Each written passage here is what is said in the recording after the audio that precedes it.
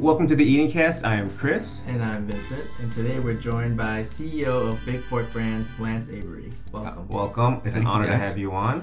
And to have such a, pretty much a celebrity, a local celebrity. Have go that far. I would. I mean, you were on, what was it? You were at the Merchandise Mart just recently. One of a kind. Yeah, we were there for 4 days. That's awesome. It's a long 4 days. What exactly goes on in that?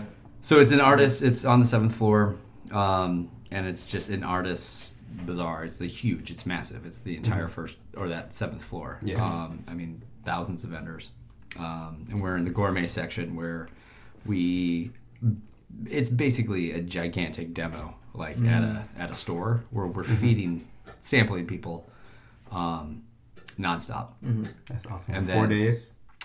4 days, yeah, and they're long days too. And it's hard with sausage because basically I can only bring up so much. Yeah, I got to keep it cold.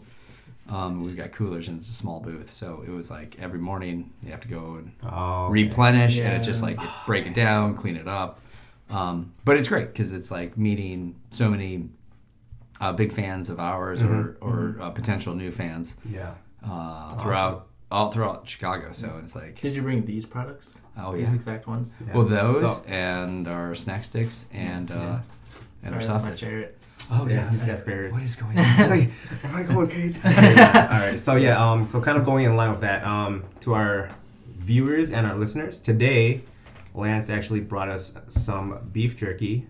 Pork. Or pork. I'm sorry, not beef jerky. I know. corrected. Well, no, it's okay. I always, because I'm always so used to beef. It's kind of like Band-Aid, Yeah, so pork jerky, Yeah. as well as some lovely pork sticks. Yes. And we just want to say thank you for providing this course, for us. I didn't eat yet, so that's awesome.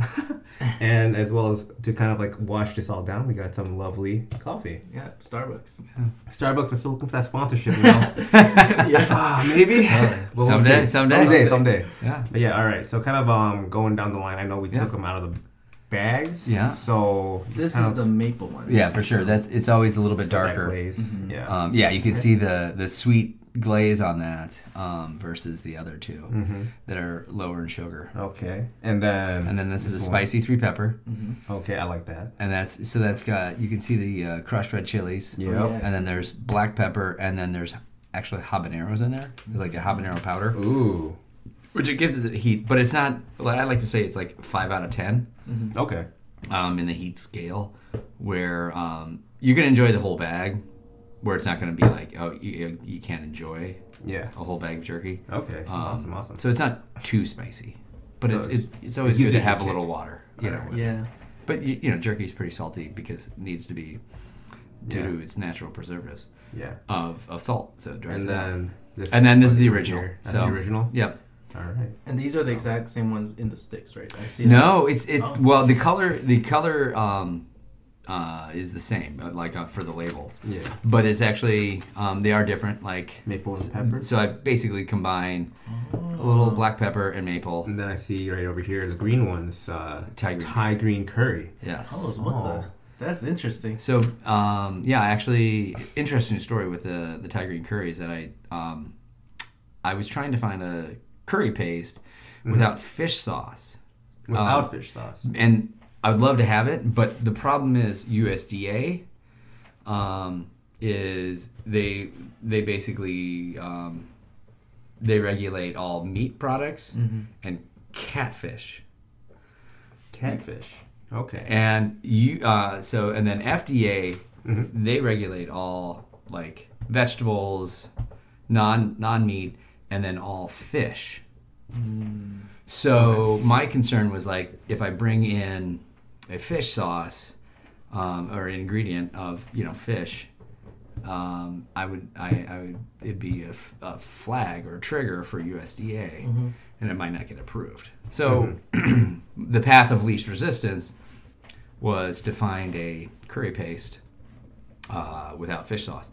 Now, it took me over 6 months to find, and I was about to go to Thailand and actually, source it myself. Oh, man. And then, I don't know how I found it, but it was probably through the interwebs, but I found out that the importer was 12 miles away from my house. I was like, oh wow, that's really in Argyle, Uptown. It's no, it's the western suburbs. Oh, okay. And so it was crazy, and so tried it out. One formulation test, and it's incredible. It's like sweet, and it's also a little salty, right? It's fish sauce, right? Yeah, well, fish sauce is it has, and I would love to from a flavor perspective. Like if I was just, from a chef driven, I would love to use that. Yeah. It's just more from a regulation perspective and the headache there. Mm-hmm. I wanted to stay away from that, which is, awesome. but then it's kind of weird how you think, like catfish. And I swear it's because it has the word cat in it. Probably. Like it's inspected through the USDA. It's one of those weird things. Yeah, that kind of got me.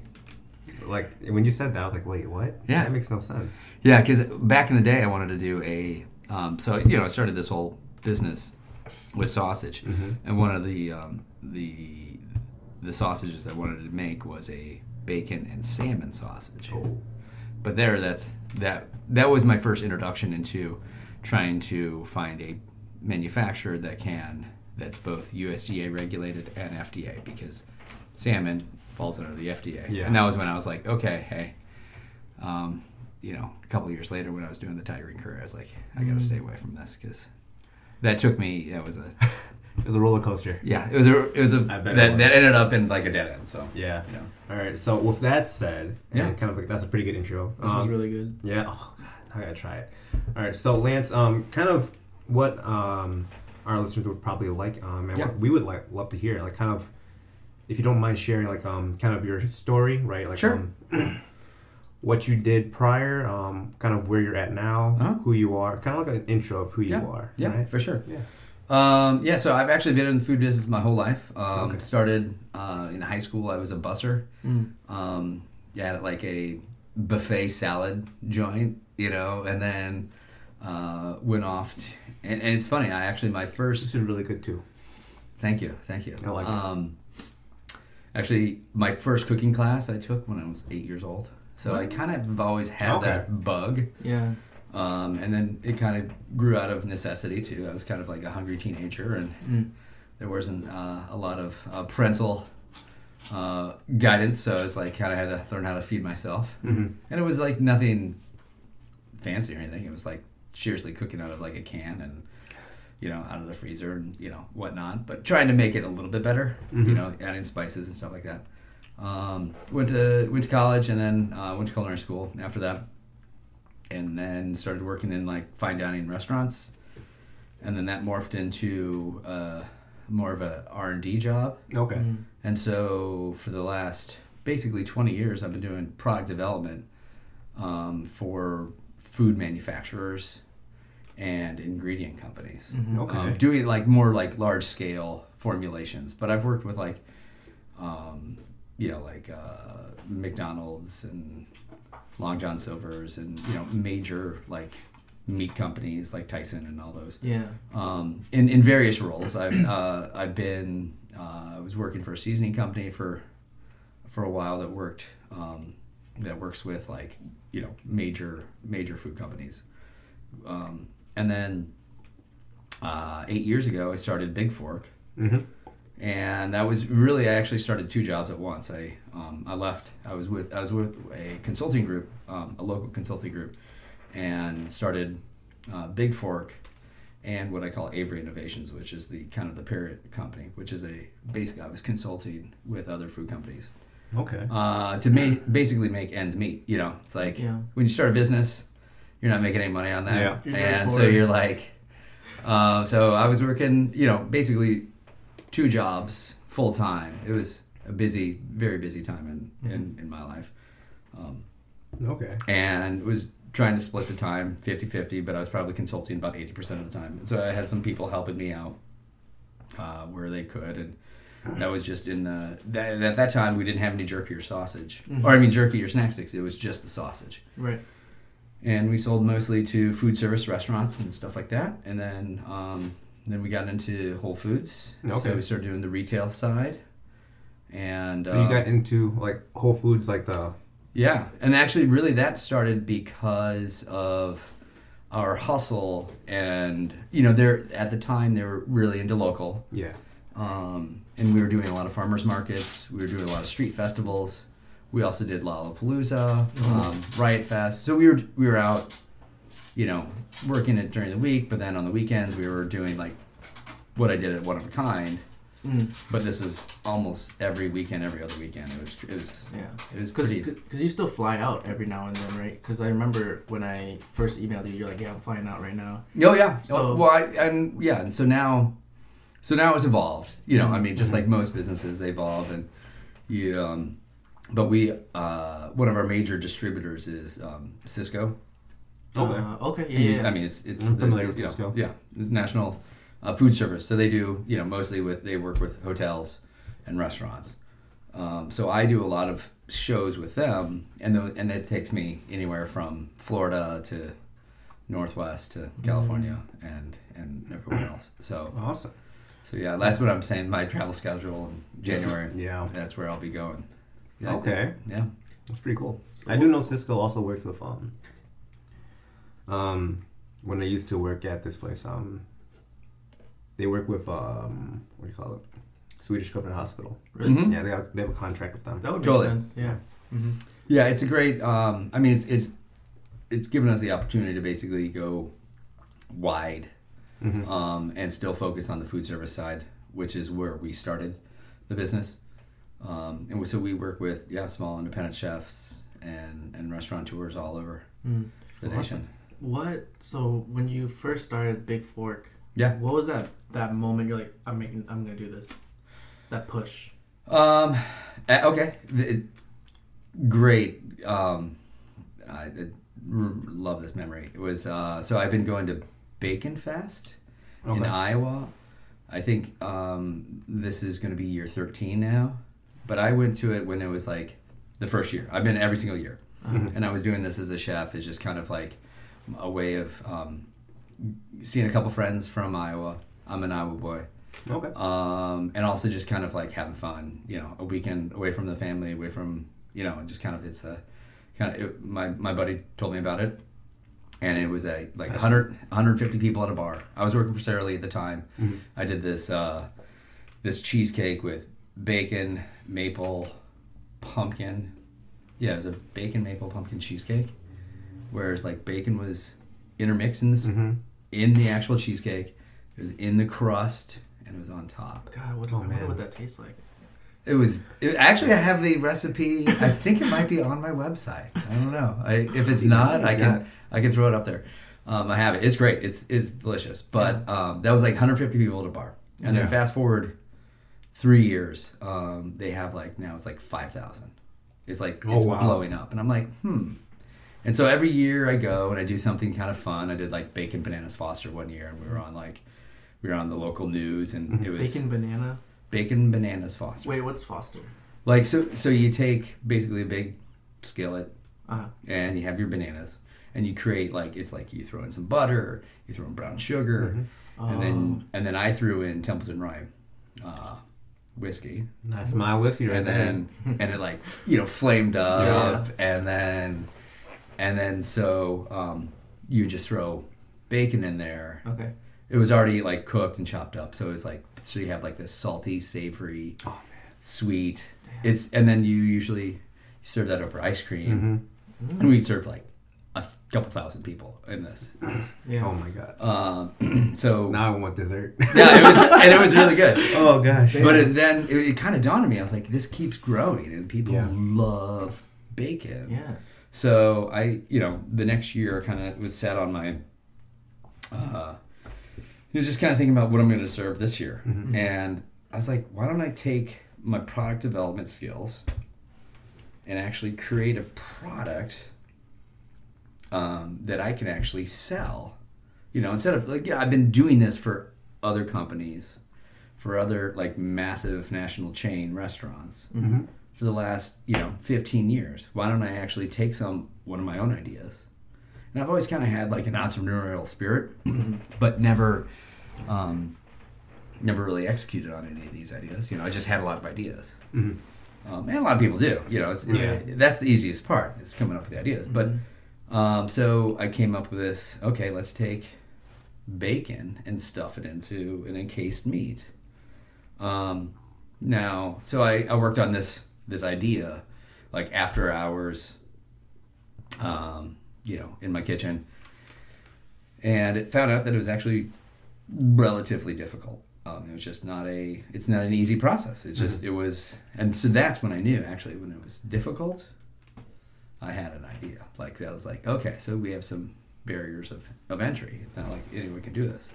But I spent, it was like probably 75, 100 different attempts before I got it right. And then when I did, it was just around that time for Bacon Fest. And I was like, let's present it to Bacon Fest. Perfect. So I had a local butcher make up my formula. And she showed up in Des Moines, picked it up, served it, and it was actually my wife's first Bacon Fest. Oh, wow. And she came, and she's like, wow, this is crazy. But it was after, like, maybe 300-400 people that have been by, and were like, where can I get this? Where can I get this? Where can I get this? And I was like, oh, it's just an idea, blah, blah, blah. I turned to her, and I was like, honey, I think I found my new day job. Dang. And then... I got goosebumps right there. And then 2 weeks later, I quit my day job and started Big Four. Oh, my God. So I love that. That spark, that just gave me goosebumps. And that was the time when I was like, damn, okay, this is something special. Yeah. And and I see it every like when I was at One of a Kind, when people are like, oh my God, and they love it. It's like, it reassures me to keep going, because it's still tough. We're still a small, struggling business, it's not like it's not an easy ride. No, it's not. But I mean, I don't think it ever is. So I've just finally become comfortable with the uncomfortable. Mm-hmm. Yeah. There you go. So kind of like with your products and everything like that, like I do know, like, we talked about this a little bit over email. I believe it was the Hillshire Hogs. Oh, the Berkshire Hogs. Or Berkshire. Yes. Why did I think Hillshire?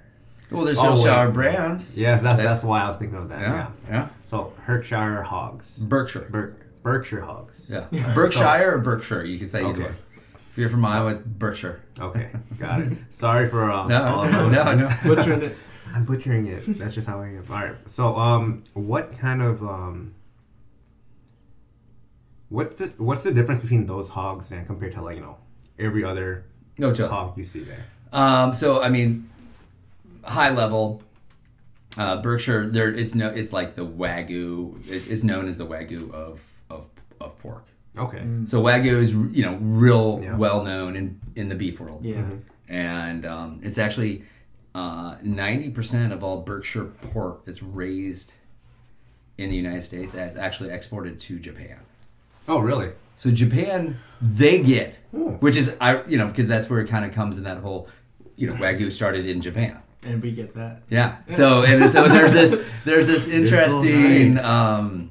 And it's really, I mean, Berkey's.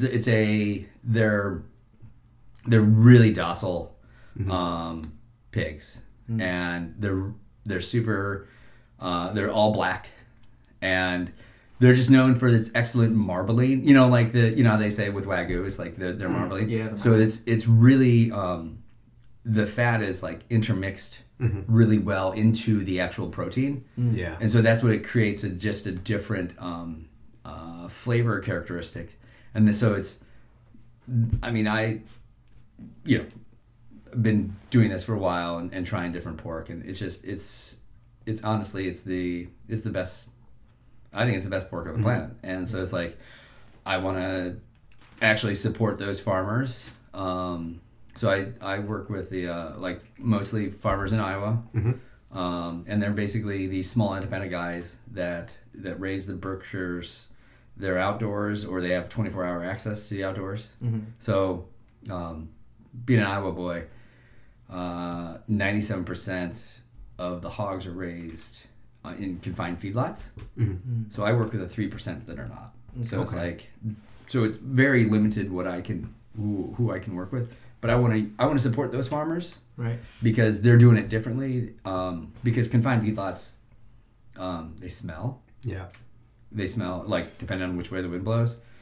Like people say, oh, it's the smell of money. And I'm like, no, it's just that's disgusting. not money, bro. No, that's like, not money. And and if there's like a massive rain, Mm-hmm. like what they had in the Carolinas, with those hurricanes, that destroy like the watershed. It just destroys. And so, if you spread out the concentration, it's way better for the communities around. In Iowa, it's way better for the hogs themselves. Yeah. It's better for the environment. Yeah. So because they don't use antibiotics either, right? Right, and so you basically you force those any type of animal into these little confined, restricted environments. They're going to spread disease like that.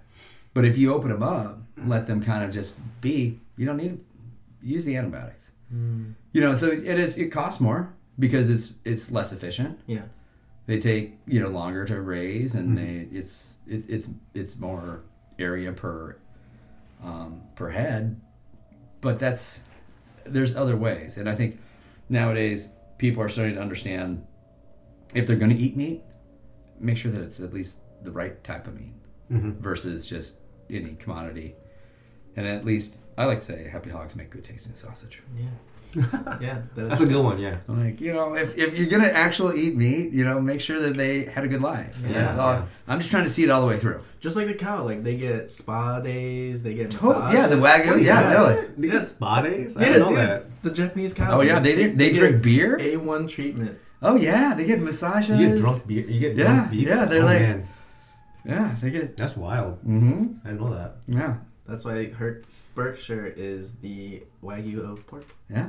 Yeah. So they get now we get it. Spa days. Now we get it. Yeah. Yeah. That's it. Yeah. But for hogs, obviously, I think what is it?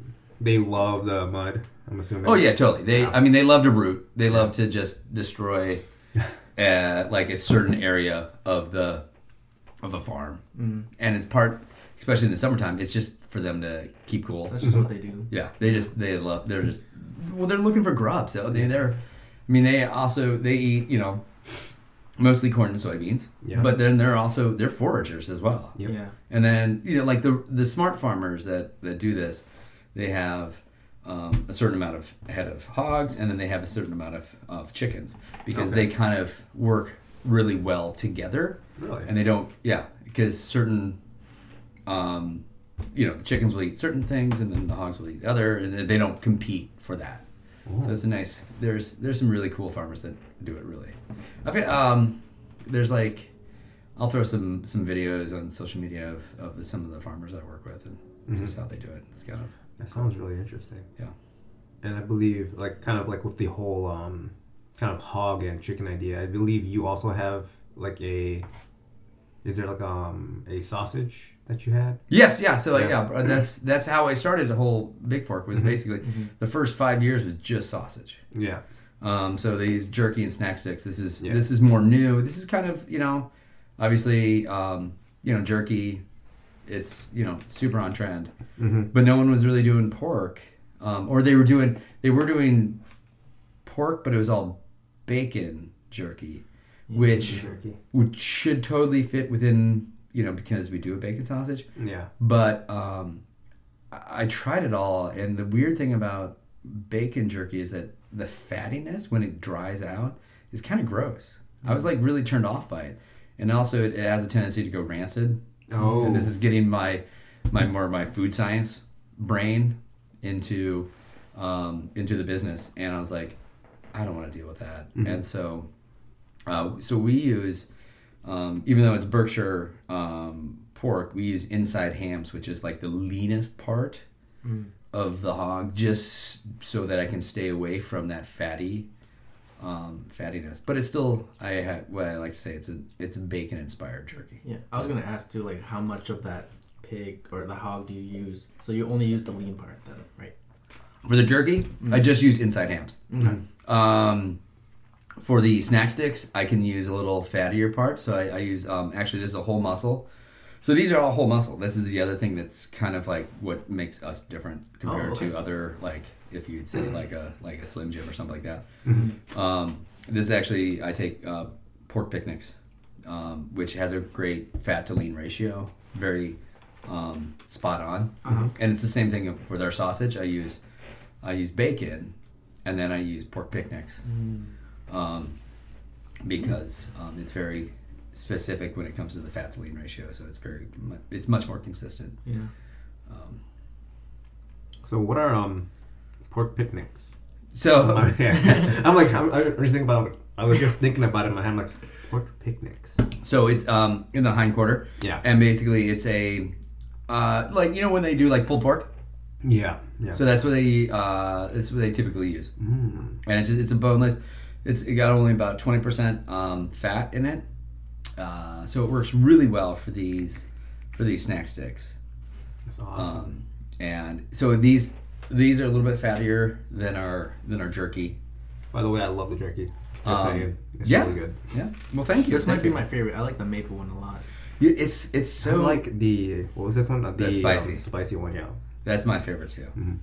But yeah, the maple's kind of growing on me. Yeah. We sell more of that on Amazon than anything else.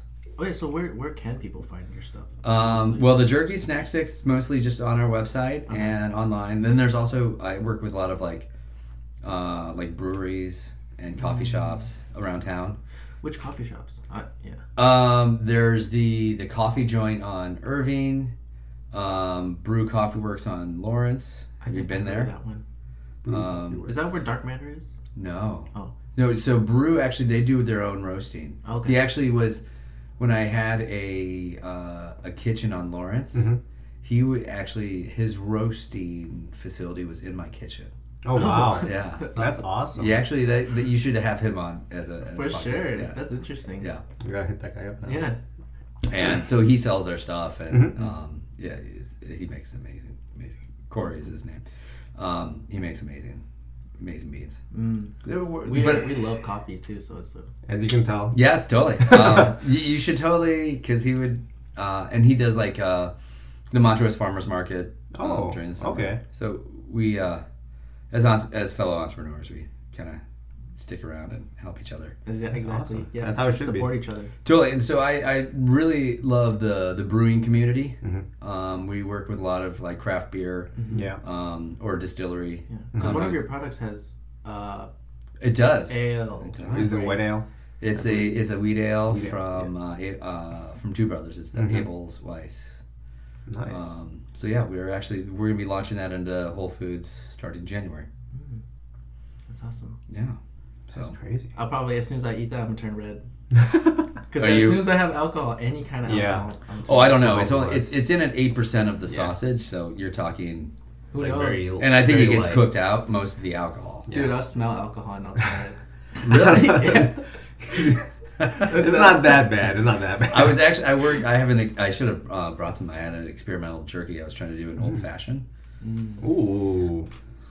It didn't turn out that well. No. I mean, it's like there's a good idea on paper, but then it was like pretty strong. Like you could taste. You can taste the whiskey. Oh yeah. And I was like, all right, we'll table this one.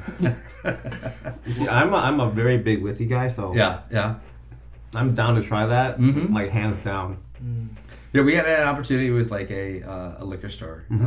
They had this like 100 chain, and they just put it on there, but it was like, yeah. What about CBD infused? Oh, so I went down that road too. See, and so with food, it's you leave yourself open for a whole set of legal issues. So I consulted a couple different attorneys on this, and it all kind of came back in the same kind of breath where it's like, you can do it, but you just can't sell it here. No, you could. And what I was going to do, USDA wouldn't allow it because it's all state regulated. State by state. So I'd have to find a state facility. Like, so USDA, that means that I can sell throughout multi-states. So I was going to look into like a state inspected shop to do it. And it seemed more headache than, and one piece was like, well, your competitors could just be like, slap a little lawsuit on you, and then it's like, that's all I'd be dealing with for, I'm like, it's not worth it. Some years. Yeah. So we're just gonna. But I do have some cool new stuff coming, and I didn't bring it.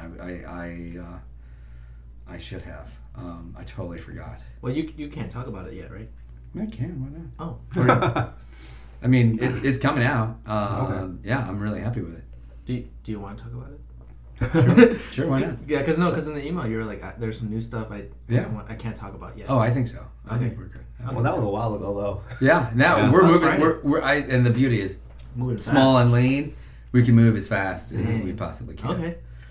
So it's a basically I'm still using the same Berkshire pork, but I'm going to be adding it's 40% plant based.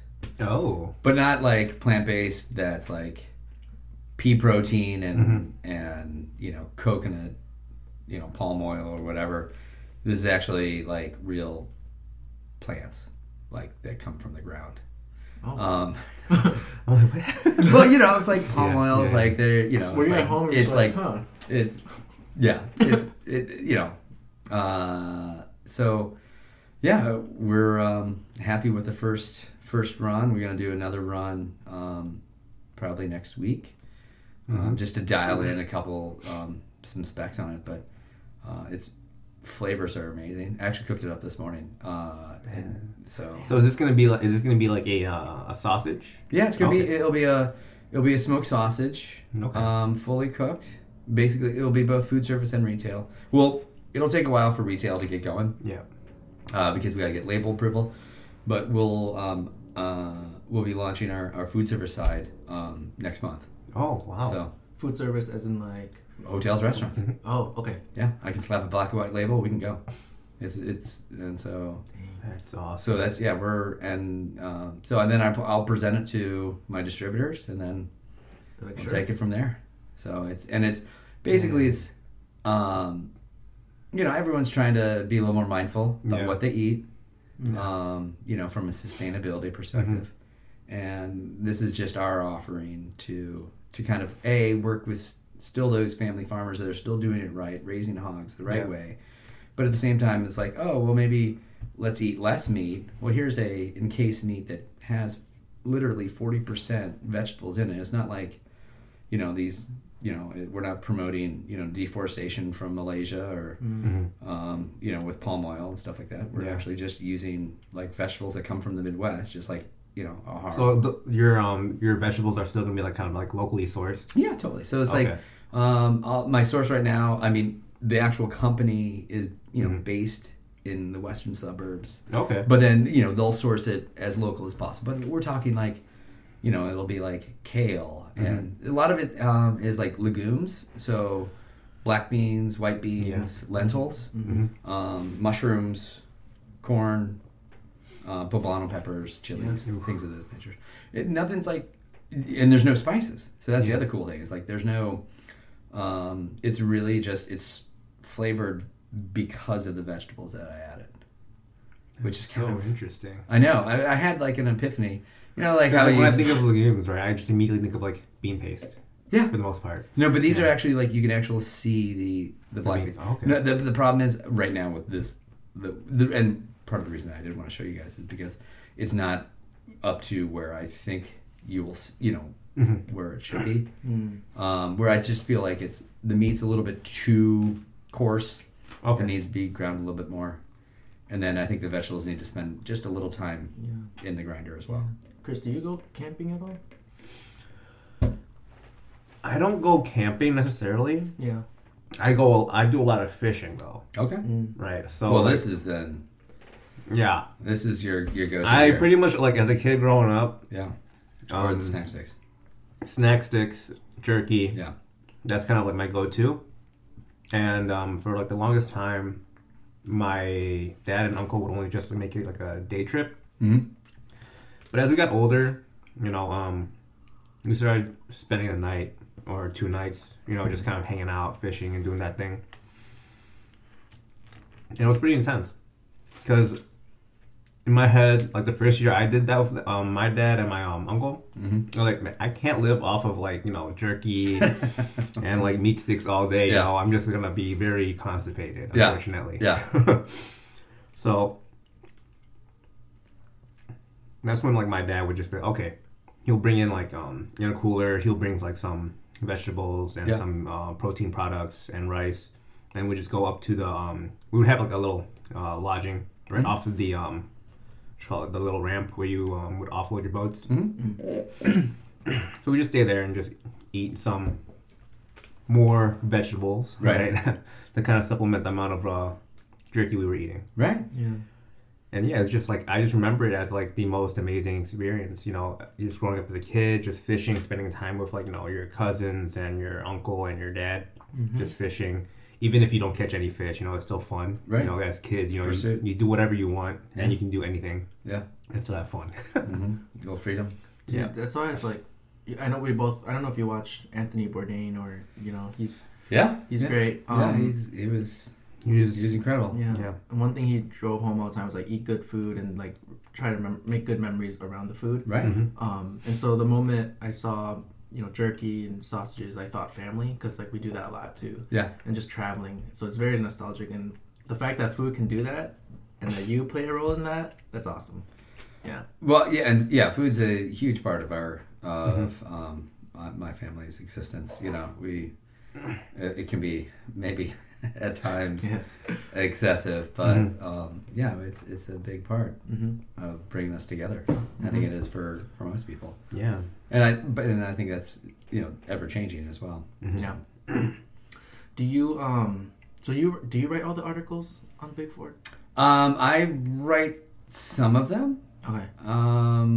I sometimes outsource. If I find the right people. Yeah. It all depends. Yeah. That's why I brought up the camping. Yeah. Yeah, because I don't. How long do jerkies normally last? If preserved right. With preservatives, so these are all preservative free.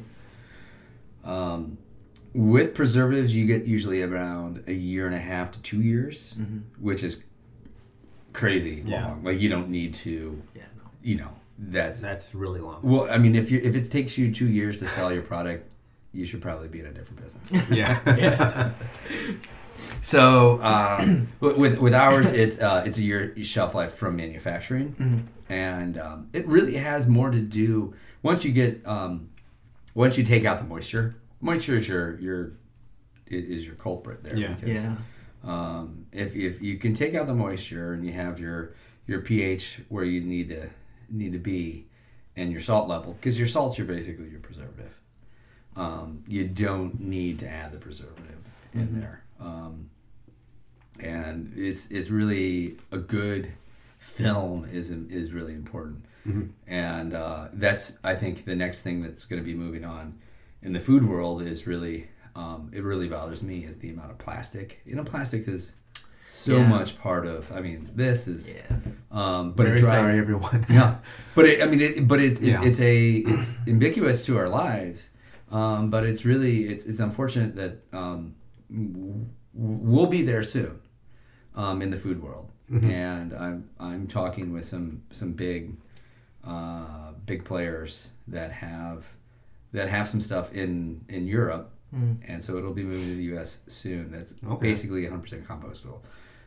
That's awesome. But the problem is the shelf life is going to shrink. Yeah. Because that's there. It'll start to degrade about 6 months. So it's going to turn our cycle of how often we're going to have to make this stuff and where we can sell it. So that's going to be some, and hopefully there'll be some technology changes. Yeah. So because it needs to happen, it's just it drives me crazy. Yeah, I know. The amount of plastic that's in our lives, and so that's a new push for me from a Big Fork perspective, is really trying to push that. Sorry to backtrack, but sorry. What did you go through all the new products yet? You so the first one was plant-based, right? Yeah. So I've got 3 flavors that are plant-based. Okay. So we're gonna launch it that way. Yeah. Yeah. And we're gonna see on the food service side, and then if we can get a big retailer we'll probably pull an exclusivity with a retailer for 6 to 12 months, and then open it up to others. So depending on who we get. So how many states are you in right now? I mean, food service wise, we're almost in at least the lower 48. You can pretty much get anywhere through Cisco European imports. Mm-hmm. Okay. On the retail side, it's definitely much more Midwest focused. We're in all the Whole Foods throughout the Midwest, and then we have pockets everywhere. But then with the jerky and snack sticks, we can kind of ship these directly to anyone. Right. So it really kind of depends. Mm-hmm. And there are people, and there's like a couple stores in Tennessee that I'm selling to. There's a couple, and I'll just ship them direct too. Yeah. I'll just throw in an order. So it's kind of that's the beauty of online like grocery shopping. And the beauty of a dried where I can ship it around and it's not going to cost them an arm and a leg. Yeah. Because that's the hard thing about sausage is that it's that cold supply chain that needs to go all the way from it needs to be frozen from our manufacturer. Yep. All the way to the end user. Yeah. So that requires trucking and logistics that's been this has been a great opportunity to try to do things because you shipping anything to Japan yet? No. That would be awesome. And there is a Bacon Fest Japan too. You gotta go. Really? You do it. Yeah. Same guys that do Iowa. They have one in Iceland and one in Japan. So that sounds awesome. I will, yeah. As soon as we get an account in Japan, dude, I'm there. It's gonna be awesome for sure. Wow, I didn't know they had a Bacon Fest in Japan. Yeah, they just had it like last month. Wow. Oh shoot! So that's real new, fresh. Yeah. Same with Iceland. They did that. I think they do that in October. Basically, the guys that they're some great guys in Iowa, and I think they do some hunting in Iceland. Okay. And so they're like, oh, we'll do a Bacon Fest. So they like extended their trip another week. Oh man! And then it evolved, and then with Japan, I think, I don't know, they're a cool bunch, Yeah. That's just another podcast. You can take this on the road for sure. Yeah. What's their name? What the group that runs it? It's Blue Ribbon Bacon Fest. Blue Ribbon Bacon Fest. I'd be happy to introduce you to those guys. Okay. Yeah. Do they have any in They Chicago? were the one that kind of like I remember you sent us a video in the email. They're the ones that held the one in Colorado, correct? Yeah, they did one in Keystone. Yeah. I've been there a couple times. Okay. They're a good group of guys. That's awesome. Yeah. We should start going to these fests and just like start a new show where we film just testing out food. I'm so down to do that. Idea. Yeah, that's another idea right there. Mm-hmm. I'm really down to do that. Yeah. There are a couple. Last time I was at Bacon Fest, there some podcaster influencer folks that were they Asian? Yes. Timothy De La Ghetto probably. Maybe. I don't know. I mean, you guys actually look. I mean, not to. I mean, no, but it was like one of those like. It was. It was like a tall guy and a short guy, right? Yes, dude, that's super high energy, and they like that's them, and they tried so we do a bacon wrap bacon sausage at the event. I think I saw this up. Oh. You probably I didn't see that one. They tried so that was Bacon Fest in Iowa. Oh man, that's wild. They it's a shit show, if I can say that. It's a party. It's not like the one here in Chicago. This one, the one in Chicago, it's great, but it's very prescribed, and it's all about the food. Yeah. Where in the Iowa, it's all about the party. Yeah. You said you went to school there too, right? I went to school. I grew up in Iowa. I went to school in Montana. Montana. Yeah. Okay. And then culinary school in Denver. Wow. When I think of Montana, the first thing I think of is just like moose, open pastures. Yeah, a lot of good mountains. Mm-hmm. I've always been wanting to go good rivers. Fishing's amazing. Yeah, you're gonna talk about fishing. Yeah, I want to fish. That's the place to fish. I should start a fishing channel. What? All right, just start all these channels. Yeah. Right. See, the idea is it's always exactly. No, I mean I've always had these ideas too, just like you. Yeah, it's just kind of like the execution that's the hard part. I mean, it's kind of. I feel like we're a broken record for always bringing this up, but like, even this podcast was kind of like a.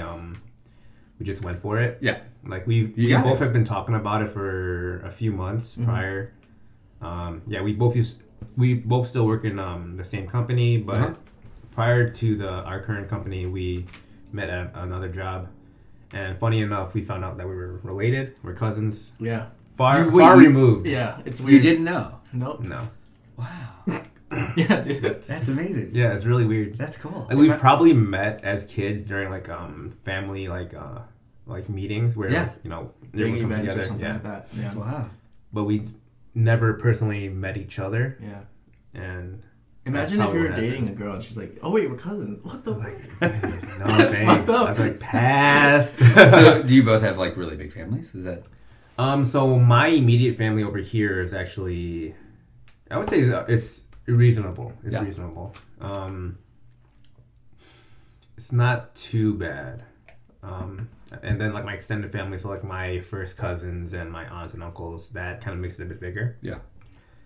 And then from there we have the other relatives that are kind of related through marriage. That's just scattered across the U.S. So the whole family, is big, is here, but as for immediate family, is like we're kind of centrated in Chicago. Okay. Yeah. Cool. Mm-hmm. That's nice. I don't have any family in Chicago. Used to. Had an aunt and uncle, but now it's just you. Now we're just creating our own. Yeah.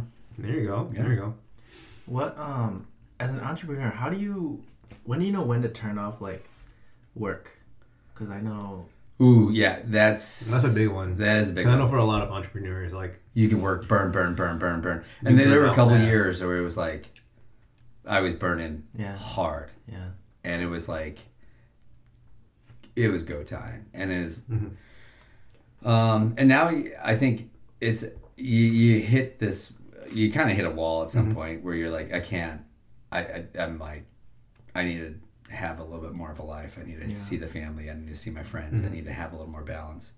And, but it still ebbs and flows. I mean, honestly, even lately, it's just, this is a busy time for us because we're selling direct to consumer business, so we're doing a lot of, online orders. Oh man! Did you guys have like a Black Friday thing too? Yeah, we did. Oh man, we did. I can't even imagine. Cyber Monday was huge for us. Okay. It was our biggest single day sales we've had direct to consumer. So it was good. But then at the same time, we still have all these other orders coming in, and then I'm now creating these new products. So it's like part of it. I just put the stuff on myself, and we're pulling 2 products from Whole Foods and adding 2 more. So it's like it's a dance right now. But I feel like also everyone's pushing right now because it's like before the holiday time. I just felt like, as an entrepreneur, the buck stops with me. It's like, so I got to do it or else it's not going to get done.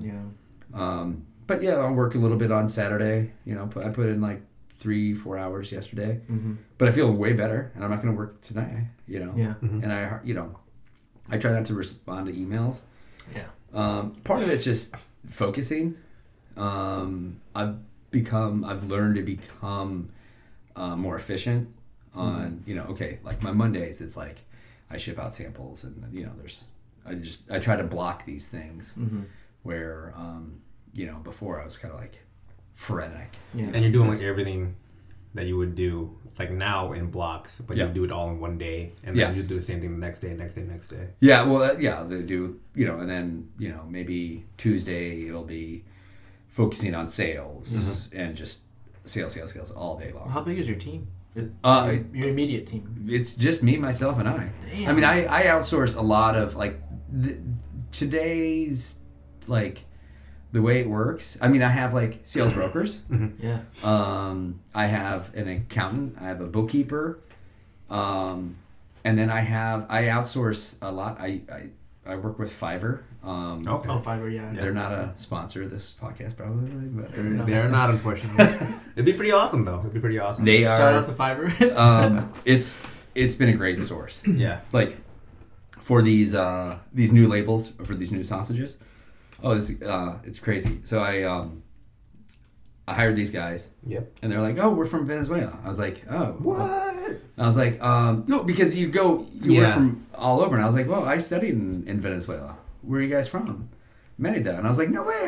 That's where I lived in Merida, which is like the mountainous part of Venezuela. Mm. I was like, that's so it's awesome. Like, it was really a nice little neat story. Yeah. And so they're working on the artwork. You know, like I got it to a point where I was like, okay, here's my vision. Here's the story of how I want what it to look like. Mm-hmm. But it's like I can spend another 30 hours on this. Yeah. But that's not my, I've taught myself all these things through like YouTube basically. Yeah. I'm like, likewise. Yeah, I know. And you're like, okay, well, this is not my skill set. Yeah. And for a few $100, they will get me to the finish line. Mm-hmm. And then I'll, do the finishing touches, right. Some of the copy and all that stuff. It's an investment for sure.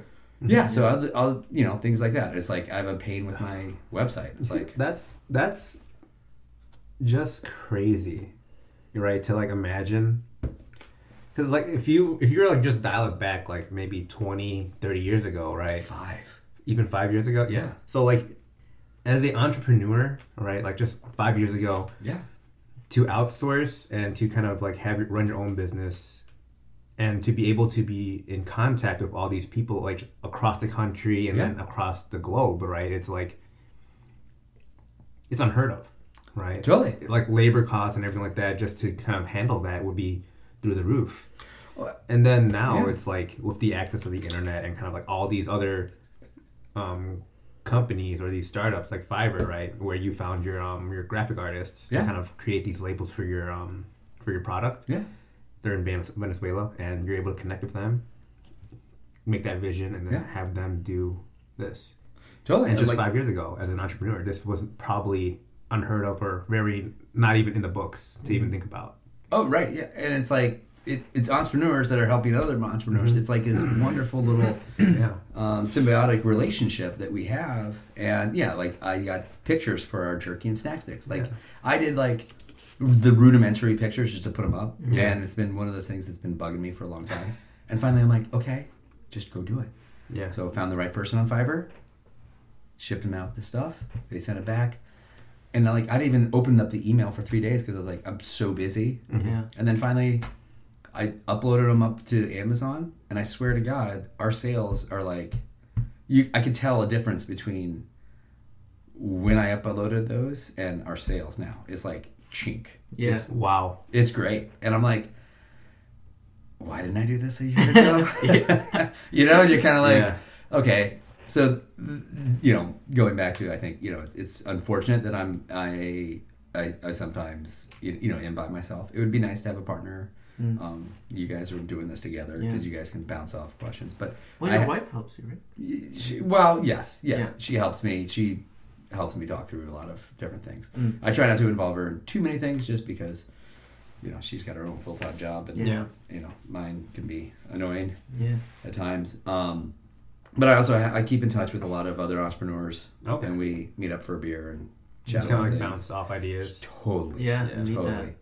Yes. I feel like that's the beauty behind it. It's like when you actually have like-minded people, right, that are kind of like not necessarily in the same industry, but like, doing everything on their own, just like you are, you're more easily able to relate to them, and they can understand where you're coming from a lot easier than it would be like, for instance, like, friends that like, work a 9 to 5, and people that are kind of like on this high horse where it's like, I'm gonna go the safe route, and just do this for the rest of my life, and then have a safe, safety net to kind of like fall back on. And then you have us that are kind of like in the middle still, right? Because we still need to make money to kind of like fund the podcast and everything like that. Of course, no. But yeah, it's like, it's crazy, like when you meet those people, like the like-minded people. It's like the amount of positive energy that they kind of spew is really, really crazy. Considering that everyone's got their own struggles and they're kind of like making their ends meet as well, and they're just so positive still. It's sometimes I feel entrepreneurs, you have to lie to yourself almost at times. Yeah, you do. Because if you're really honest, about how things are going, if you're truly honest, you're never going to succeed. Like, you have to actually, like, say, yeah, everything's fine, everything's great. Yeah. When, you know, it's you're like, looking at drowning when you're looking at the finances, and you're like, okay, no, this is not okay. This is not okay. Yeah. But, I mean, that's why, for the first 5 years when I started Big Fork, I was consulting. It was like, I needed that. I needed that money coming in. Yeah. And then just slowly as our sales grew, I was able to transition that out. Now, you know, I've built a scalable company. Yeah. But we're still not, you know, a massive, you know, we're not a big brand, but I built the foundation. Yeah. Now it's like, okay, let's you know, we need a couple lucky shots, and then we'll take it from there. And then I'd be excited to hire some people and take it to the next level. Yeah, that'd be awesome. So, any reason behind the name Big Fork? Is it Big fucking pork? Oh, God. That's what I was thinking of. No, but that's a good one though. I haven't heard that. Yeah, no. Actually, it's funny. Most people say it. Well, a lot of people are like, "Oh, Big Pork." I'm like, it's actually Big Fork, you know. And then sometimes they just let it slide. But it's actually coming back from my Montana roots. Mm-hmm. Big Fork is a town. In Montana, and basically, I've got a weird family background with pigs. Like I grew up. I'm a family of sailors. My dad lives on a lake, and he's had a boat name that's called Hog Wild from like 1970. All these little hints. So yeah, I know it's weird. Yeah. And then so my boat was like all hogwash. My brother's, who was older, was Hog Wild too. And then it was like, it went from there, you know, as we moved into... Your dad made these names for you guys? And then he'd make these raunchy t-shirts. And it was like hilarious. All like, you know... Who planted it? And so, yeah, it was it's been built, it's been cooked in somehow. It's like been my destiny. And so, and we were going to call it Hog Wild after my dad's initial... But then we looked into and so my wife's, she's in law, so she was able to help with all the trademark, and it was very crowded in when it comes to like the trademark of Hog Wild. There's like 6 or 7 other trademarks, and it was just like it was advised stay away from it. So we had to kind of pivot when we first started the business. And she came up with the idea. She was like, why don't you just call it Big Fork? I was like, oh. Like, okay, let's do it. Let's move on. It's like, there you go. And sometimes it's like, you know how like you can you know, you're as an entrepreneur, you kind of like, some things will, you know, you'll hang up on a name or something that will like stop you from actually moving forward. Yeah. When you should just be like, okay, forget about it. Let's deal with everything else, and then we'll figure this out. And it was like, that was, the whole name thing was like slowing us down. I was like, okay, fine, let's go with Big Fork. Let's move on. I remember that. It's like, we were at a coffee shop, we're like, what should we call this? Funny enough, we were at our friend's coffee shop, and we were trying to figure stuff out at the same time. And then I don't know how we just kind of like came up with the idea of the Eating Cast, as eating became an acronym. Yeah, because eating, it's capital E and T in eating, for eating and talking. Okay. So it just kind of worked out. We're like, that works out. Yeah, it just somehow worked out. I don't know how. Yeah. But like you said, that being able to move past that, that's like the first barrier. It doesn't even have to be a barrier, but... In your mind, I think it is. And that's the thing. It's like, and sometimes you just have to like push it to the side. Yeah. All right, we'll figure that out later. Let's get all these other things. Because, you know, I mean, starting any businesses, there's just so many pieces involved. Yeah. And yeah, sometimes, at least for me, it's like, but I haven't done this, and this is the steps that I take. Like, I think for us, like, skip up very early on, too, it was just, because it was just that thing, right? It was just that idea, you know, we're just like throwing it out there. And then we had those friends that were like, you should really think about doing this. We really think it'd be a good idea. And then literally one of our buddies said, you know what?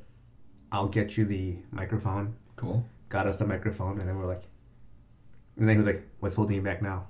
Yeah, no, because he's like, "I got it for you." It's like, yeah, and then now we were like poking you. Yeah, and then we were like, "Man, nothing." Yeah. Right. No, we just you had no excuses now. Yeah, I'm like, all right, we gotta go do it now. Get started. Now it's just time. Now it's just a little time, and yeah.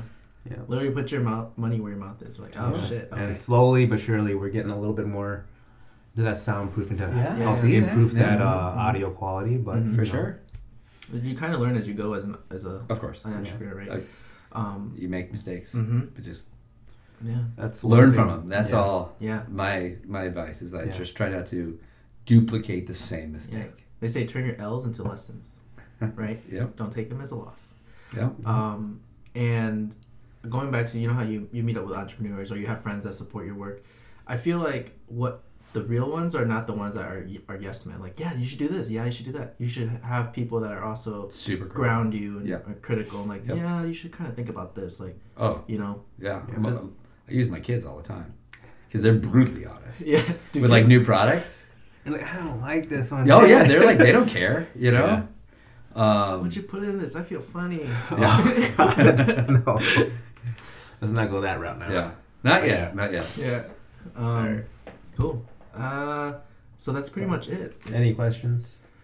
No, we didn't. We didn't get questions. Oh man. Yeah. Come on, guys. I know. It's all good. But yeah. So I guess with that said, my thing is now is like, what is like kind of like one thing that if you had to leave like our listeners kind of like from everything that you've been through. What's one piece of advice aside from what we just talked about? Yeah. Would you leave our listeners in pretty much whether they're in that middle point, wanting to jump the gun from their 9 to 5 to actually pursue their passions, people in school trying to figure out what they want to do, or even just professional people wanting to start something on the side? I mean, I think some people are made to be entrepreneurs. Some people are made to be leaders. Some people are made to be worker bees. I think it's all about understanding who you are and have a good self-reflection upon and an honest about who you are as a person. Because, it might be cool to be like the next Elon Musk, but like there's only certain people that can do that, I agree. And I mean the thing is like I love being an entrepreneur, but I love getting my hands dirty and working. Like I'm also kind of a worker bee. Yeah. So and as an entrepreneur you have to be. Yeah. But I'm not. I will tell you right now. Like I'm probably, if Big Four goes, I am probably not like the CEO boss. Like that's not my role. Like I'm more of an entrepreneur. Yeah. Like I know that. Like if this goes big, like I'm not gonna be there to manage people. I'm not a good manager. Like I am one of those people that is like I can lead through example. Yeah. But if this goes and we get 20 people and it's going to be one of those where I'm going to get kicked out and I'll be happy with it. You'd be like, okay, I'm done and I'm moving on. I'm going to do something else. Wow. So, no, but I know where I fit really well. And I think as a listener, I think it's really have figure out where you fit in the puzzle of a business, and because it's a struggle at times, but as long as you have a firm understanding of what you do best, or what brings you joy too, and also like if you can keep the day job, and then do this side hustle on the side, I mean. So what? So you work a little bit more. So you're, your friends are watching the Bears game right now, but while you're working, you know what? That's okay. True, I'll take that. Like but I'm not afraid of work. I think it's like if you are afraid of work, keep your day job and just be that worker bee. A quick follow up for that is how do you keep that passion burning without feeling burnt out because you're chasing that passion. That's what you love to do. So. Totally. Yeah. I mean, part of it's like I keep doing new products. Before I launched the jerky and snack sticks, it was just the sausage, and I was getting totally burnt out. Okay. This totally reinvented, and gave me a whole, like, it filled my sail. Like I was often sailing, it was great. Mm-hmm. So that's, I think part of it is because that's also, I was learning new things, like learning, like designed our website, like that was a huge, great, cool learning process. I'm always trying to push myself and get out of just, get out of the kitchen and, being just a chef. It's like, that's a tough work, but it's also, I wanted to do other things. And that's what I think I love about business. I think the same thing with most entrepreneurs. It's like, oh, wow, we can learn how to design. Like, I designed all this. Not that it's technically all that great, the labels and all that stuff. But I did all that, and it was stuff you learn on YouTube. And that's the other beautiful thing that we live in the day that we're, it's like, you have any questions? No excuses. No excuses. You can totally. teach yourself. Yep. Yes. Yeah. So that's the beauty behind it too. It's like we're in a day and age where if whatever you need, it's literally in your fingertips. Mm-hmm. In terms of like, if you need to learn how to code, if you need to learn how to edit, if you need to learn how to kind of like, let's say, you've never cooked before, and you need a quick recipe for the holidays. Totally. It's like, okay, awesome. I got that. Or if you don't want to do it, you can outsource it too. Yeah. Exactly. It's like, now you can. Yeah. And if you can't afford internet or whatever, library card is free. Yes. Right? Mm-hmm. It is. And I mean, so just go to the library. Yeah. And that's true. They've got some cool stuff at the library. Yeah. Our library down in our neighborhood, they have like 2 3D printers now. What? Wait, what? Yeah. Is it the Schulter on Lincoln Ave? It's Lincoln Square. Yeah. Okay. It's the teen. They have like this teenage group area, and it's like there's 2 3D printers. It was so sick. Wild. Sweet. Yeah, I'm like, yeah, that's awesome. Yeah. So everything's at our fingertips. Yeah. There's no excuses.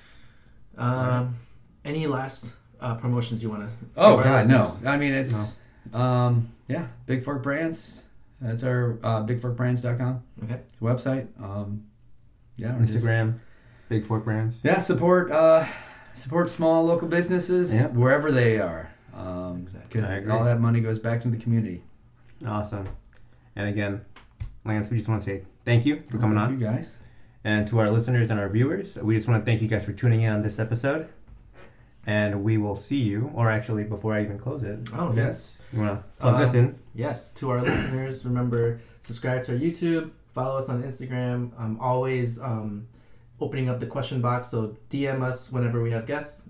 We love our participation that you guys give us. And don't forget to review and rate our podcast. We're on Apple Podcasts, Spotify. And YouTube as well. Yeah. We love the support. Thank you, everyone. Thank you. And we'll catch you guys on the next one. Take care. Bye-bye. Bye-bye.